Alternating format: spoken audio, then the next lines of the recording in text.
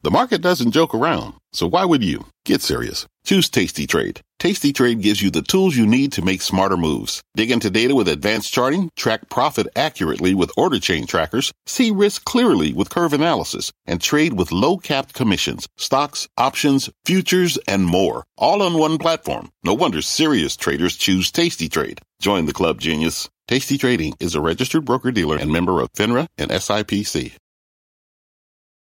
I'm Brian Sullivan, and you're listening to CNBC's Worldwide Exchange. Our show airs live weekdays at 5 a.m. Eastern. Listen in. It is 5 a.m. in New York City, and here is your top 5 at 5. Could you be making more money once again today? Futures, they are higher and looking to add to an October to remember. Low rates, cheap money, and solid guidance from companies helping power the move higher. We are going to hit the big names out with their earnings last night. Somebody called the sheriff. Robinhood shares down 10%. As crypto trading disappoints, stock down nearly 50% from its post-IPO high. In D.C., Democrats reportedly set to unveil sweeping new tax changes around the $1 trillion spending package, and it might mean a tax cut for many of you watching right now. And we asked, and you answered. Today's RBI is about how long you think higher prices and inflation going to stick around. The results all ahead on this Wednesday, October 27th. And this is Worldwide Exchange.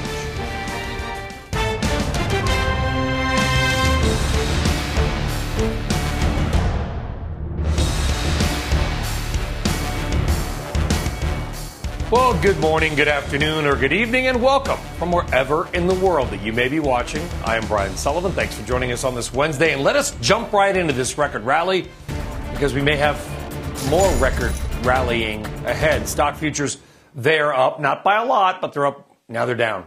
I just said they were up. This is what happens, folks. This is the market. It's amazing. They were up 10 points. Now they're down. Either way, we'll see what happens today. Look at fair value. I'm going to call that unchanged. Either way, we made new highs again yesterday. The Dow seeing its 38th record close of the year. The S&P says, I can do better than that. 57 record highs this year. And the NASDAQ remains just about 1%, very close to its all-time high. Hey, maybe we'll get there today. Well, stocks up, crypto down, Bitcoin back below 60,000 this morning. We're at 59 and change there. In fact, all the major cryptos down about 4%. Let's also look at something that we don't talk about much, and that is the defense stocks, because it was a rough day yesterday. The sector ETFs falling. You can really kind of thank Lockheed Martin for their move lower as well. Aerospace and defense is now the S&P 500's worst sector over the past week. Now to earnings. And why don't we blast out and blast through some of the key numbers that rolled out last night. Here we go. First up, Microsoft, a big work-from-home winner. Revenue growth hitting 22%, and that is the fastest pace of sales growth since 2014. Earnings topping $20 billion for the first time ever. Microsoft stock up 2% in the pre-market. Twitter also higher. Revenue growth there hitting 37% to $1.28 billion. And unlike Snapchat, Apple's privacy changes, not as bad as expected when it comes to Twitter's advertising. That outlook was in line with estimates. That stock up about 2%. But look at that. On the flip side, Robinhood. The stock now below its July IPO price on a huge revenue miss. Company says that crypto and retail trading is dropping off. And barring a turnaround, this is likely to persist through the rest of the year. Shares down 11% to 35.18. And hey, while many retail investors may be losing money, the billionaire founders, well, they're still billionaires. All right, let's move on. Get global now and turn to Europe, because we are seeing a little bit of red on the screen. But as always, there is news behind the move. Juliana Tattlebaum is in our London newsroom. And yeah, there is quite a bit of red on the screen behind you this morning, Juliana. There is, Brian, and the sell-off that we've seen in Europe so far this morning has accelerated in the last half an hour or so. We've got red across the board. Every major region is trading lower. And this comes after a weak handover from Asia. The Asian markets sold off in the overnight session. Also, it comes after a strong day yesterday for European markets. The Stoxx 600 rallied nearly 0.8% yesterday. But the negative momentum has been gaining pace. And as you just pointed out, Brian, U.S. futures turning negative in just the last moment. So we had seen some divergence earlier on. U.S. futures positive, European markets negative. Now it seems as though global markets are turning a little bit more sour. Corporate earnings firmly in focus in Europe. So let me take you to the big movers this morning. This is just a few. We've got a ton of names reporting this morning. Deutsche Bank shares taking a pretty significant hit, down more than 5% this morning. Deutsche Bank posted a beat on third quarter earnings with net profit of 194 million euros, but the German lender suffered a revenue dip in its investment banking unit. Santander, another stock that's taking a pretty substantial hit this morning, down 3.6%. Santander posted third quarter net profit of 2.2 billion euros, results boosted by a reduction in loan loss provisions and sound performance by the Spanish bank's U.S. and U.K. units, but not enough to get the stock going. And then finally, we'll just highlight Heineken. The company reported a more than 5% drop in beer sales for the third quarter as a COVID lockdown in Vietnam hurt sales in one of its key markets. So, Brian, supply chain issues continue to dominate the corporate earnings narrative. Earnings continue to be positive relative to expectation, but it seems as though investors are a little bit cautious around what's to come.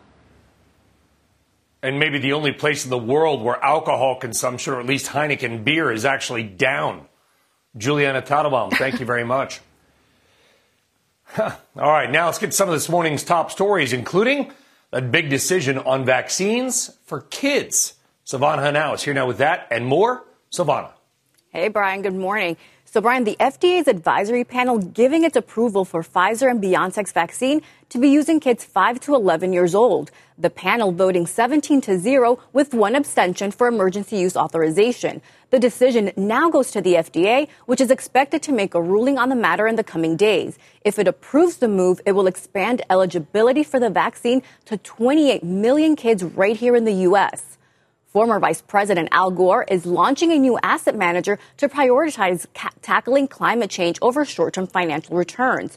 According to reports, Gore, who is teaming up with financier David Blood, is launching Just Climate Today, which has the backing of Microsoft, Ireland's sovereign wealth fund, and a foundation linked to IKEA. The fund plans to invest in solutions that will help to limit global temperature rises to 1.5 degrees Celsius. And the FTC is putting more than 1,100 companies on notice that it will target them if they make misleading claims about money-making opportunities. Uber, Lyft, Amazon, DoorDash, and Fiverr among those receiving the warnings. The FTC stressing that by the companies receiving the notice, it does not suggest they have engaged in deceptive or unfair practices. Brian, back to you. Yeah, and that Al Gore move coming as the biggest climate summit in the world kicks off over the weekend as well. I suspect that timing is not accidental. Silvana, we'll see in a few minutes. Thank you very much. You got it, Brian. All right, now let's get back to the markets and your money with the Dow and the S&P continuing just to bang out new record highs as cheap money as investors still pouring in. But your first guest today says don't get too comfortable. It may be time for a pause, but maybe one that refreshes. Vance Howard is the CEO and portfolio manager at Howard Capital Management, handling over $3.3 billion. Vance, good to have you back on the program. This market has been running really, forget about the futures right now. The futures may be down a touch, but October's been spectacular. Almost every major index is up at some point. Do we need to maybe just, get out of the play, get on the bench and take a breather for a few minutes? Not at all. Not at all. This market's going higher. The HCM buy line's positive. Any pullback, you should be buying into it. We're just hitting a technical top here. You look at the S&P, it's very obvious that it's just a technical top. We'll probably get a little bit of a pullback, maybe a point or two. I think the market will reset for a few weeks, and I think towards the end of the year we're going to see new highs on all three exchanges. So I think it's a wonderful thing. I would be very bullish right here. And another What's point the driver? too. There's just too much cash on the sidelines. And another thing, too, when you saw that pullback in September, that was sort of a resetting of the market also. October always gives me a little bit of heartburn, Brian, because I still remember the October 87 crash. My wife and I were about to get married in November. We didn't really have any money. I'd taken a $3,000 account and run it up to $16,000 back when I was 22, 23, thought I was a stock market genius. And the 87 crash happened. And I remember I went from 16,000 back to my original 3. So, I'm glad to get October behind us. I think it's a great thing that we had that little pullback in September, the beginning of October, but I'm very bullish going into the last two months of the year. Well, you probably learned some valuable lessons that have helped you along the way, Vance. You're obviously doing all right. So, tough lesson to learn at 22, but one that probably helped you later on. Better than that than a couple 100,000 or million. Let's talk about that. You said all the money on the sidelines. I mean, that's really it. I know we like to talk about earnings and all this fundamental stuff, but the reality is if everybody is just putting more money, upping their 401k allotment, whatever it may be, into the market every month, there's more buying power, there's more juice, there's more cash, it's going to go up. I mean, that's pretty much what's happening, right? Yeah, and I mean, bond yields, everybody keeps talking about bond yields ticking up. Well, let's face it, the return on bonds are just terrible. I mean, the 10 years at 160 or something, negative. You really want to make a point and a half? I mean, so, bonds are almost like cash. So as the market becomes a little bit, more robust and the market starts to break out again, you'll see some of that money come out of bonds back into the equities market. But we look at cash buildup, Brian. I look at it all the time. Cash buildup is the fuel behind any market moving higher. And there's a tremendous amount of cash sitting on the sidelines, and it's going to start to be deployed. And so I just think there's a lot of built-in base to this market, and I think you're going to see a really good rally into the last 2 months. Quickly, leave us with some ideas. Axcelis, Brooks Automation, semiconductor names we don't talk about very much, if ever, really.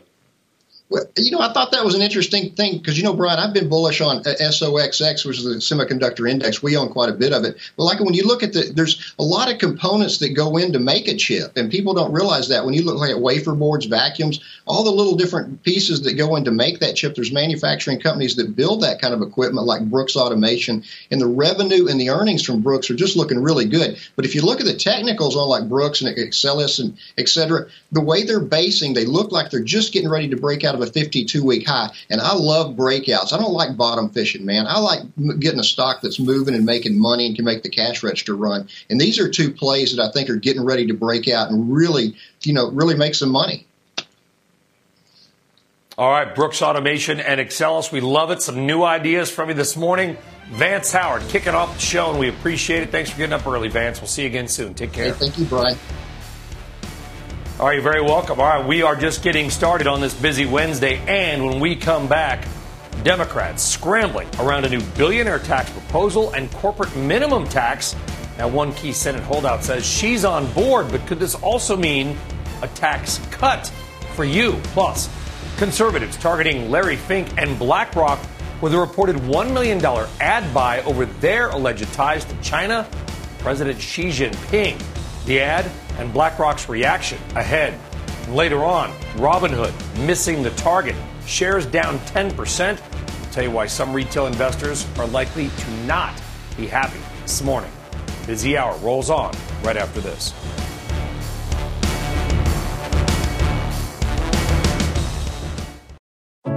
What does it mean to be rich? Maybe it's less about reaching a magic number and more about discovering the magic in life. At Edward Jones, our dedicated financial advisors are the people you can count on for financial strategies that help support a life you love. Because the key to being rich is knowing what counts. Learn more about our comprehensive approach to planning at edwardjones.com/findyourrich. Edward Jones, member SIPC.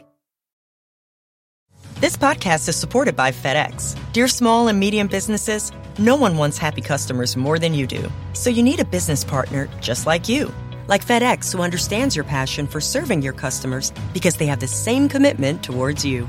That's why FedEx offers you picture proof of delivery, packageless and paperless returns, as well as weekend home delivery to 98% of the U.S. on Saturday and 50% on Sunday. See the FedEx service guide for delivery information. What's more, FedEx Ground is faster to more locations than UPS Ground. Trust FedEx for timely deliveries. See what FedEx can do for your business. Absolutely, positively FedEx. All right, welcome back. Time now for your big money movers. The three key stock stories of the morning. Here we go. Stock number one, Texas Instruments. Revenue missing forecast. Guidance was not great. It is dealing with continued supply chain issues. TI facing a shortage of parts used in making chips for everything from cars to smartphone shares. They are down about 3%. What's in your big money wallet? Well, sorry, it's stock 2, Capital One, posting better than expected third quarter results on a rise in net interest income. And like many other big banks, it was helped by dipping into reserves originally set aside for potential credit losses. Shares are not down a lot, down about 1%. And stock 3, F5 Networks, reporting a solid third quarter beat. Says customer usage is up around more awareness around security that is helping its business. Shares of F5 up nearly, 5% this morning. All right, still on deck here on WEX. Talk about boiling over. Details into the options action around one commodity-linked ETF that had seen its price nearly double in the past 2 months. Dr. J, John Najarian, talked about it. He is here to weigh back in. Stick around. Today's big number, 90%. That's the share of global trade that's transported by sea, according to the Organization for Economic Cooperation and Development. Maritime trade volumes are expected to triple by 2050.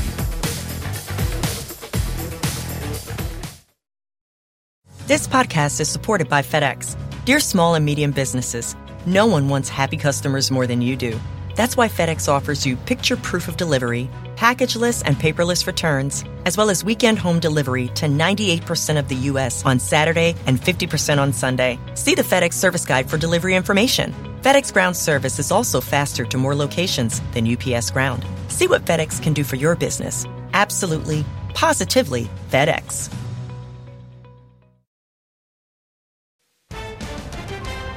Will this big record rally roll on today? Well, I wish I could tell you, but I simply do not know. Because we are seeing a mixed trade. Dow futures off 14, NASDAQ futures up 5. That could change in the blink of an eye. Earnings, cheap money, a lot of headlines. We'll see if the market takes a brief pause. We're going to find out. But coming up, we asked, you answered. Your morning RBI with how long all of you believe inflation is going to last. And a gentle reminder, if you haven't already, be sure to follow our podcast. You're driving down the road like I will be to D.C. tonight. Well, I'm not going to listen to my own podcast because I don't like the sound of my voice and I know what I said. But that said, follow our podcast on all the major platforms and listen wherever you may be. We are back right after this.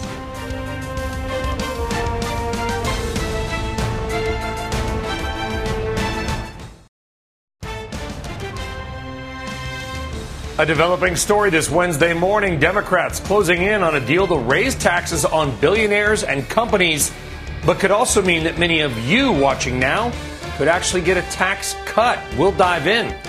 Google, Microsoft, and Twitter. Oh my, the earnings parade marching on with some big-time numbers and stocks on the move. Robinhood missing the mark. Its shares crushed as trading and crypto traffic take a dramatic dip. It is all happening on this Wednesday, October 27th, and this is Worldwide Exchange.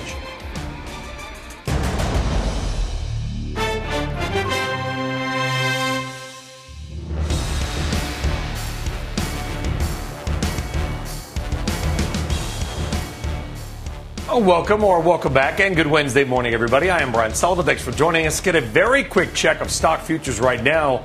They're not doing a whole lot. I'm not going to lie to you. They're flat. But it is no denying the strength of this recent market rally. It has been an October to remember. And here is something that could and probably should be an RBI. The S&P 500 hitting a new intraday high 70 times this year, and it's hit a record closing high 57 times. If somebody today takes you aside and said, my gosh, how many times has the S&P 500 hit a closing record high this year? You're going to look them right in the eye, hold their shoulders if they want to, and say, the answer is 57, and they will praise you, and you will be good. Also, we're going to look at bonds. The 10-year Treasury right now, we're seeing a little bit of a pullback from the 1.67% yield that we saw earlier in the week, but still very, very low historically. Speaking of things that are not low, we talk about a lot about inflation and higher prices. I want to take a look at something you probably use every day, not gasoline. It is wheat. That's right, wheat.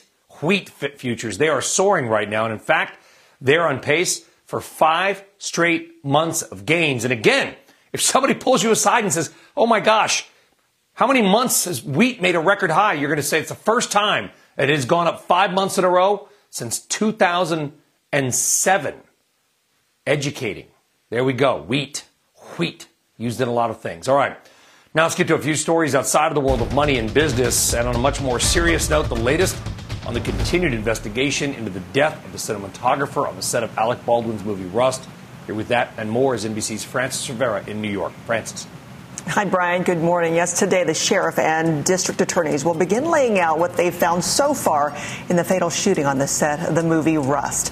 In an interview with the New York Times, District Attorney Mary Carmack Altwies said that everything, including criminal charges, are on the table. She also took issue with the description that a prop gun was used in the shooting, adding that it was a, quote, legit gun, an antique-era firearm.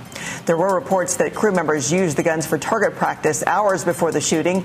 Those reports are unconfirmed. The DA and the Santa Fe County Sheriff will hold a press conference later today. That powerful nor'easter is still hammering New England. Overnight wind gusts along the coast of Massachusetts reached as high as 94 miles per hour. That's hurricane force strength. At least 250,000 homes have lost power. The Northeast has also been drenched in heavy rain. Some places like New Jersey and New York, about a month's worth fell in less than a day, causing flash flooding.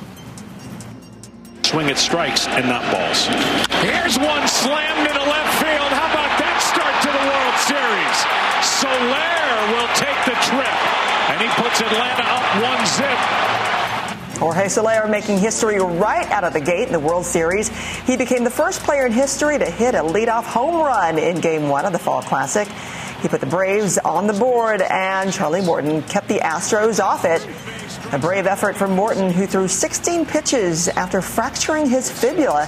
He would leave the game in the third, but Atlanta stayed in control. The Braves take Game 1 on the road. 6-2, you got Game 2 tonight, a little after 8 p.m. Always tough when it comes with our schedules to stay up for those games, Brian.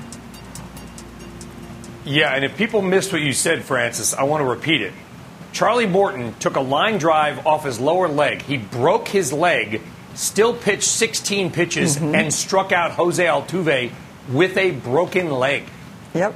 That fibula, I mean, that is something else. So we'll see what happens in Game 2, 3, 4, however many it takes, right? Well, yeah, he'll be out for the rest of the series. Hopefully that won't happen again. But truly amazing by Charlie Morton. Wish him well. Frances, thank you very much.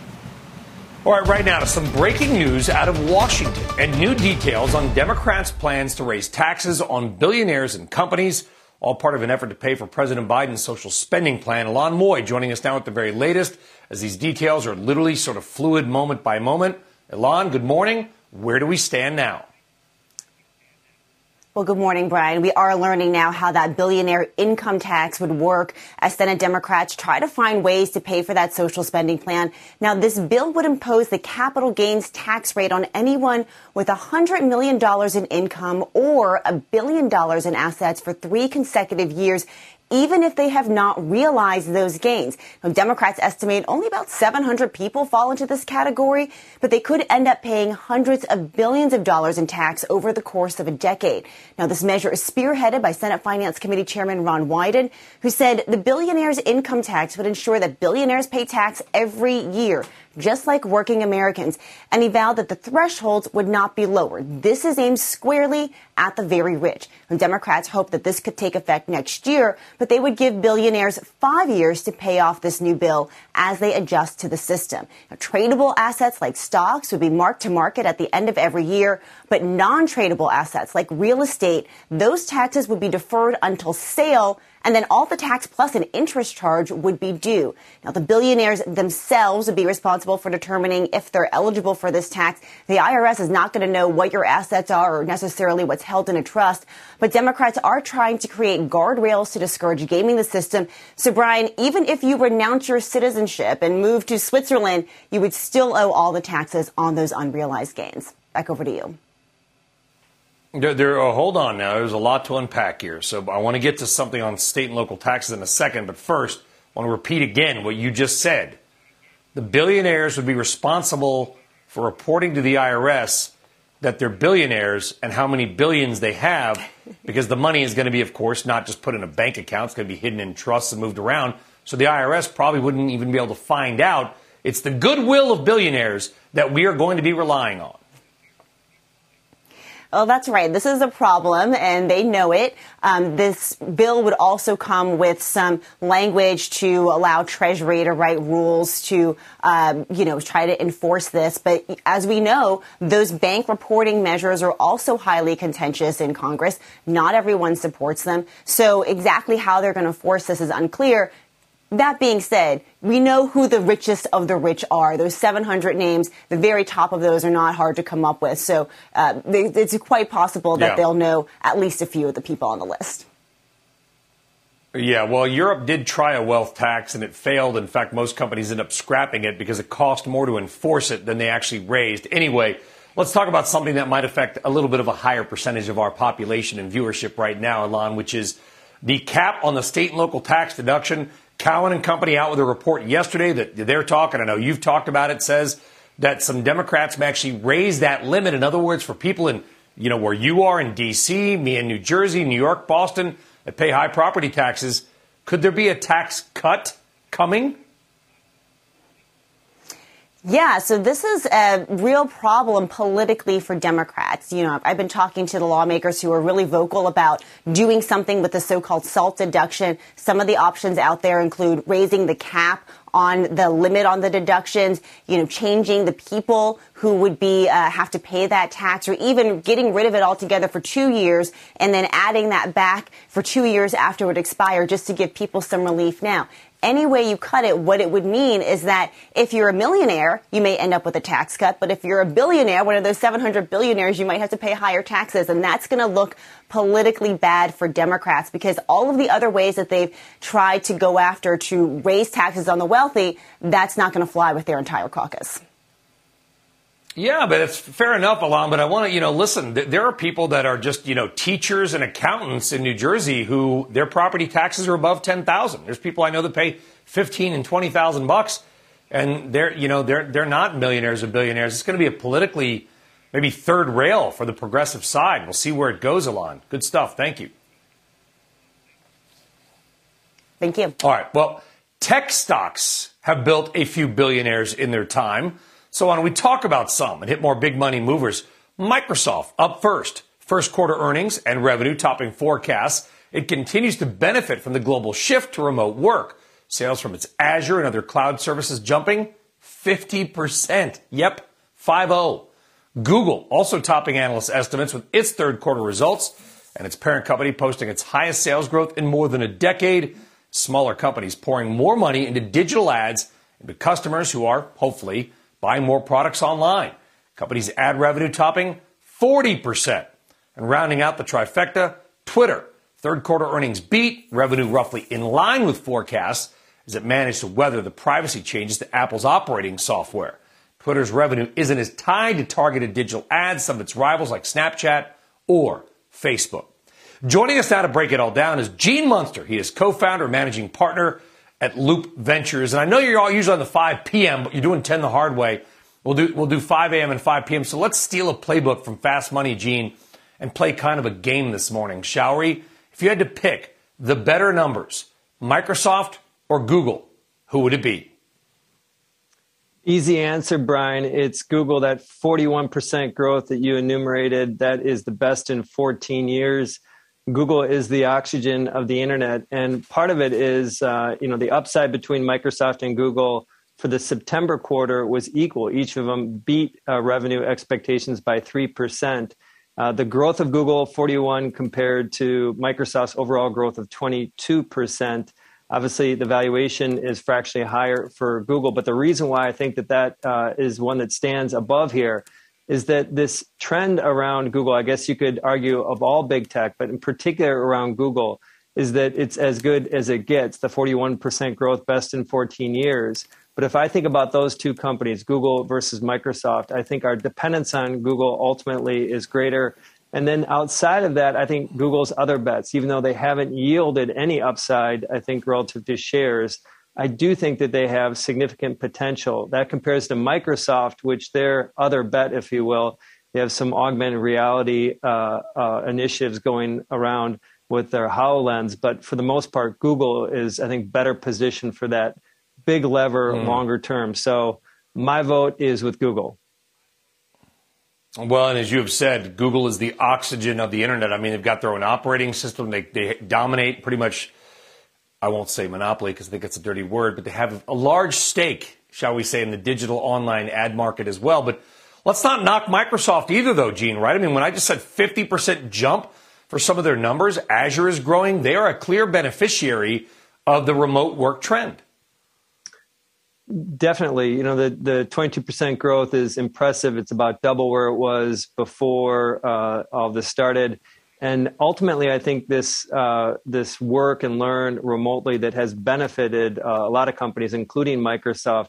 I think that the significance of this is really hard to enumerate. I think that the impact is going to go on for multiple years. It is such a shock to the system. We've talked so much about it.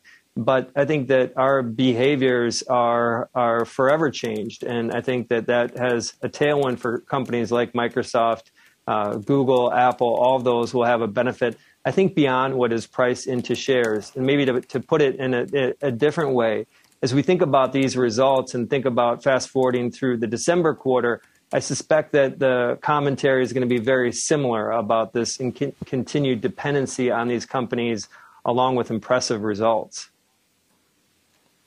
Yeah, the numbers certainly were impressive, though. We'll see if all that gain has already been priced in this year. I guess we'll find out today. No time to get to Twitter, Gene, but we do appreciate you coming on nice and early, my friend. It is appreciated. Thank you. You set the standard, Brian. Thank you. Well, I'm the first one, so there we go. Gene, thank you. Do appreciate that. All right. By the way, do not miss Twitter's CFO, Ned Siegel, this morning at 8:40 a.m. Eastern Time on Squawk. Talk more about their results, some big numbers as well. All right. Now to a different story. Robinhood missing its target big time. It had a rough quarter with a huge revenue miss for the third quarter. Among the lowlights from the report, crypto trading revenue down nearly 80% compared to last quarter. And stock trading revenue down 27%. Monthly active users and average revenue per user, also known as ARPU, also down. The company saying barring any dramatic change, it is going to have a rough rest of the year. The stock now below the IPO price and down nearly 50% from its all-time high. Let's talk more about it. Joining us now is JMP Securities Capital Markets Senior Research Analyst Devin Ryan. Devin, welcome to the program. What went wrong for Robinhood? Hey, good morning, Brian. I'm not sure anything necessarily went wrong. I mean, the third quarter is always a very quiet quarter, from a trading perspective, and we're coming off of what was a historic first half of activity. You had numerous viral events with GameStop and a number of the meme coins in crypto land. And so, I think the reality was that wasn't a sustainable or normal level of activity. I think most of us realized that. I would say their trading results were right on top of our model. So it wasn't surprising at all in terms of what they reported in the third quarter. I think what the market is focused on, what we were getting investor questions on last night is, why is the fourth quarter going to be the same as the third quarter? We're seeing data from firms like Schwab on the trading side where equity trading's trending roughly flat with the third quarter. And then on the crypto side, you can look at Coinbase volumes as one proxy. They're tracking up 40% quarter to date. So I think the question is the fourth quarter guidance, the company's attempt just to get people reined in a little bit because, there were some people that were way outside of their kind of expectations in the third quarter, or is there something else going on where their customer cohort's slowing a bit more than others? I think that's the key question. The third quarter, not too concerned about, more about what does the outlook imply? And management did say they're being, quote unquote, appropriately conservative. So the question is just, there's not a lot of visibility 2 months out. There's a lot of uncertainty. So are they just being very conservative, or do they really expect a much slower fourth quarter? Well, answer some of your own questions. I mean, they kind of created their own market, right? The gamification of stocks. They had emojis or whatever they had, confetti, free trading. They made it kind of like a video game. But to their credit, they built kind of a new market. Others saw that, have come in, also offered free trading. Do those customers that left Robinhood, maybe to try out some others, do they come back? That's the question. Yeah, I think ultimately, it comes down to what does the company build here? And, the answer to the question directly, let me give you a couple of statistics. So, they obviously are known for trading, and that's driving the majority of their revenues. They're branching into numerous new products that I think could be very compelling in terms of revenue opportunity. One example, cash management. 25% of their customers, 5.5 million people, are already using their cash management product that they recently rolled out. So they're seeing really nice traction there. They were on 12 IPOs as an IPO agent in their new IPO access business, which I think is very differentiated. And by the way, it's not only millennials that want access to IPOs, it's high net worth people, it's folks that don't have access to their traditional brokerages, and they're seeing real momentum in that business. And we're just a few months in, and they've had 12 IPOs on the platform with really nice success there. They're building out over time access to retirement accounts. They're building out a number of new products on the crypto side, particularly as they roll out their wallet functionality in the coming months. So, I think if you look at Robinhood and think that it's just about trading and it's just a trading app, which obviously to this day is where they've had their success, then I don't think this is the stock for you. If you do think that they can leverage 22.5 million customers, a tremendous balance sheet, that's where to do M&A, grow organically, I think that's where you're going to get excited. And they're starting to see some traction in some of these products. It just doesn't happen in one quarter. Didn't happen in the third quarter overnight, but you are seeing the momentum, in our opinion, building into next year for that. All right. Well, a little bit of a positive longer-term view there. The stock right now, though, down about 10%. Devin Ryan, we appreciate you coming on, laying it out. Devin, have a great day. Brian. Thank you very much. All right, very welcome. All right, on deck. Call this the GOP versus BlackRock and its billionaire founder, Larry Fink. They put out an attack ad over BlackRock's alleged ties to China and its president. The ad and BlackRock's reaction ahead. But quickly, as we head to break, two other key headlines happening right now. First, Rent the Runway, raising $357 million after pricing shares for its IPO at the top of the range. It is expanding that offering from 15 to 17 million shares at 21 apiece. Those shares set to begin trading later today under the ticker RENT. And your spending helping Visa have a big quarter. Earnings topping estimates. Travel spending particularly solid. However, Visa shares down a touch. They gave a revenue outlook that some analysts believe may be conservative. We are back with your RBI, Eamon Javers, and John Najarian right after this.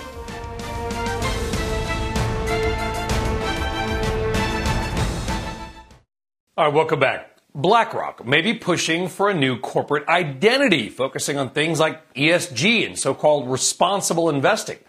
But now one politically aligned group is taking issue with that and going on the offensive. Eamon Javers joining us now with more on this fascinating story. Eamon. Good morning, Brian. BlackRock, the huge investment corporation with more than $9 trillion in assets under management, is going to come under fire today from an unlikely source. It's a small conservative nonprofit group called Consumers Research. The group tells CNBC it will begin airing a TV ad campaign blasting the financial firm for its ties to China today, backed by a $1 million budget. BlackRock, the biggest American money manager. Where are they investing their money? China, pouring in billions, propping up Chinese communist leaders, putting money into surveillance companies used by the Chinese military. But the group tells me this campaign isn't motivated necessarily by BlackRock's dealings in China. Instead, the group's executive director tells me he's running these ads because he thinks BlackRock has become too, quote, woke, unquote. The Consumers First initiative is aimed at sending a message to corporate America that to the extent they are going to try and go woke in order to distract from their misdeeds, it's not going to work, and we will come for you. And that includes BlackRock, one of the worst in the business. Now, Hild told me that among his group's concerns are BlackRock founder Larry Fink's stances on boardroom diversity and investing in oil and gas. BlackRock has pushed companies to select more diverse directors and has said it will make investment decisions with a core goal of environmental sustainability. And the conservative group said it would not reveal who is paying for this latest campaign or release the names of any of their donors. And CNBC was unable to independently confirm the size and cost of this ad buy. This is a lot like political oppo research, Brian. It's a message from this conservative group that companies engaging in what it considers inappropriate political behavior will be treated just like candidates in a tough political battle. And Brian, I reached out to BlackRock for comment, and they declined to comment yesterday. Back over to you. All right. Well, Eamon, really kind of a fascinating story because you don't see people go after companies like this necessarily. I guess in your reporting, have you talked to anybody that believes this might actually move the needle for BlackRock? Are people going to stop giving money to it or pull their money out of it because they're like, oh, I didn't realize they were so aligned with China? Well, the question is, what is the impact politically on BlackRock? I mean, BlackRock is not a company that has an enormous consumer-facing business. It's not a brand that consumers know well, right? So in that sense, politically, you can move the needle on its reputation simply because this will be the first time a lot of people have heard of it. But the question is whether BlackRock will care or not. I mean, it's got $9 trillion. It's an enormous operation. The question is whether this impacts its business operations or anything at all. It might move the needle on the sort of political side, but on the business side, that's a separate question. I think more broadly, this is a shot across the bow of everybody in corporate America from this group, which is clearly well-financed by persons unknown, saying, look, if you engage in this behavior, which they consider to be quote-unquote woke, well, then we're going to run these Oppo ads against you, and you're going to have to face some political consequences if you get in the political arena. Yeah, maybe more about other companies than BlackRock. Excellent point. Not a big consumer-facing name. They're probably going to, my guess is just stay silent and move on. Eamon Javers, we have to move on, unfortunately. Thank you. Have a great day. Fair enough. Thanks, all right, man. on deck. Your morning RBI, you're welcome. And how long you all out there say inflation will stick around. Plus, one man who knows where the action is around some of these higher prices, Jon Najarian, made a big call on a nat gas ETF. It's paid off. Talk more about it with him next.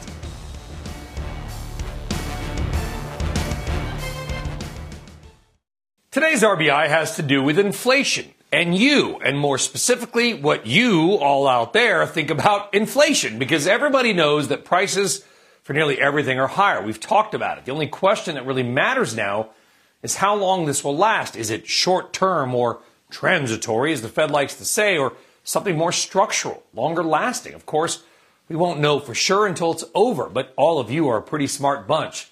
So we thought we'd ask. And we ran a Twitter poll. That's how you ask people stuff these days.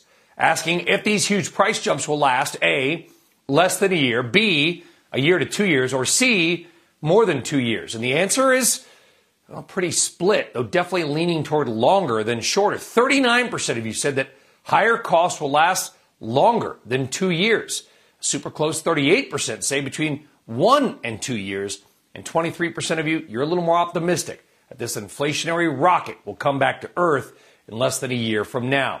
Well, the Fed and maybe the Biden administration are going to hope the majority of you are wrong, because higher prices, particularly for things like groceries and gasoline, have been the battleground on which many political parties have struggled to win on. So when or if prices come down, we're going to revisit this and see all of you who out there had it right all along. But right now, the guess is longer rather than shorter. Maybe bad news for the economy and politically. Random, but interesting. All right, let's talk about that with a man who knows something about higher prices. He talked about all the options activity in the BOIL levered natural gas ETF that has gone from 50 to nearly 80 in less than 2 months. And of course, it's Jon Najarian. He's co-founder of Market Rebellion, and he joins us now. John, first off, how would you have answered that poll? What's your take on inflation? On a long enough timeline, Brian, everything is transitory. So it just depends on your timeline. Overall, Brian, without dodging the question, I'd say probably 2 to 3 years. I don't think it's nearly as transitory as the Fed says. And I think you're going to see a big reaction against higher prices at the polls in 2022. Yeah, prices for everything. We had our wall of inflation a couple weeks ago and back in April. I mean, they've only gone up, up, up. Truly incredible. Let's talk about that, because natural gas is not just used for things like power. It goes into the input costs of so many things, from fertilizers to even consumer products like makeup. You talked a while back about the BOIL levered natural gas ETF. It has popped. Are you still seeing action around that, or you think it's done? Well, we're not seeing quite the same fevered accumulation of that, but it's kind of like that Bitcoin ETF, Brian, in that you're talking about a fairly volatile contract anyway, a natural gas futures versus a Bitcoin futures. And in both cases, they need to be rolled regularly. Rolled meaning that future expires. So for that BOIL contract to be valid, they have to keep rolling from month to month to month. And all of those costs sort of mount up. And then they have that swap to get that, extra boost, because it's not just a one-to-one contract. This is a double levered contract. And then they, of course, reset each day. So all of that goes into how crazy these leveraged ETFs can be. Yeah, and just be careful on them as well. You can lose as fast as you can gain. 2021, John, has kind of turned out to be the year of digging stuff out of the ground and making stuff. I mean, the hottest plays are sort of the oldest things, and you're pointing out some bullish call buying in things like Freeport-McMoRan and steelmaker Nucor. I mean, it's all about literally metals and wiring and rebar. Exactly. And, a lot of us thought, Brian, that when it looked more like we were going to get some sort of not just the reconciliation bill, but the other $3 trillion+ bill, we thought a lot of that would help in terms of infrastructure, push the likes of Cliffs, CLF, Freeport, FCX, and things like Nucor. Like you say, Freeport pulls it out of the ground. Nucor, both through recycling and just its own work, makes steel products. And those have moved up in the last several weeks, but I think a lot of it is just because people are indeed repairing things, and in many cases, these two stocks in particular are at the forefront of what people need when they're going to be rebuilding things. Now, we'll have to see what the reconciliation looks like, though. We will have to see it, but right now, as you are pointing out, some bullish call buying activity in Nucor. We're seeing it in Freeport-McMoRan, referencing some of the other metal companies certainly as well. Cleveland Cliffs is one. It's the year of digging stuff out of the ground, and John Najarian, we dig you, brother. Thanks for coming on the program. Oh, God bless you. Thank you, Brian. Have a great afternoon. I absolutely will do. I'll be spending it in a car, burning fuel, driving. That's driving down 95 to Washington for the big oil hearing tomorrow in D.C. John, thank you very much. And I just gave you a tease, folks. Tomorrow, remember, you got 4 big oil CEOs and the API and the Chamber of Commerce on Capitol Hill, 9 a.m. hearing, getting grilled by Congress over climate change. I'm going to be there, so I will not be with you tomorrow morning on Worldwide Exchange. We'll have coverage all day of what could really be an historic hearing on big oil. Certainly do not miss that. I'll see you tomorrow on and off camera. We'll be here tomorrow morning as well. And Squawk Box is next. Have a great day.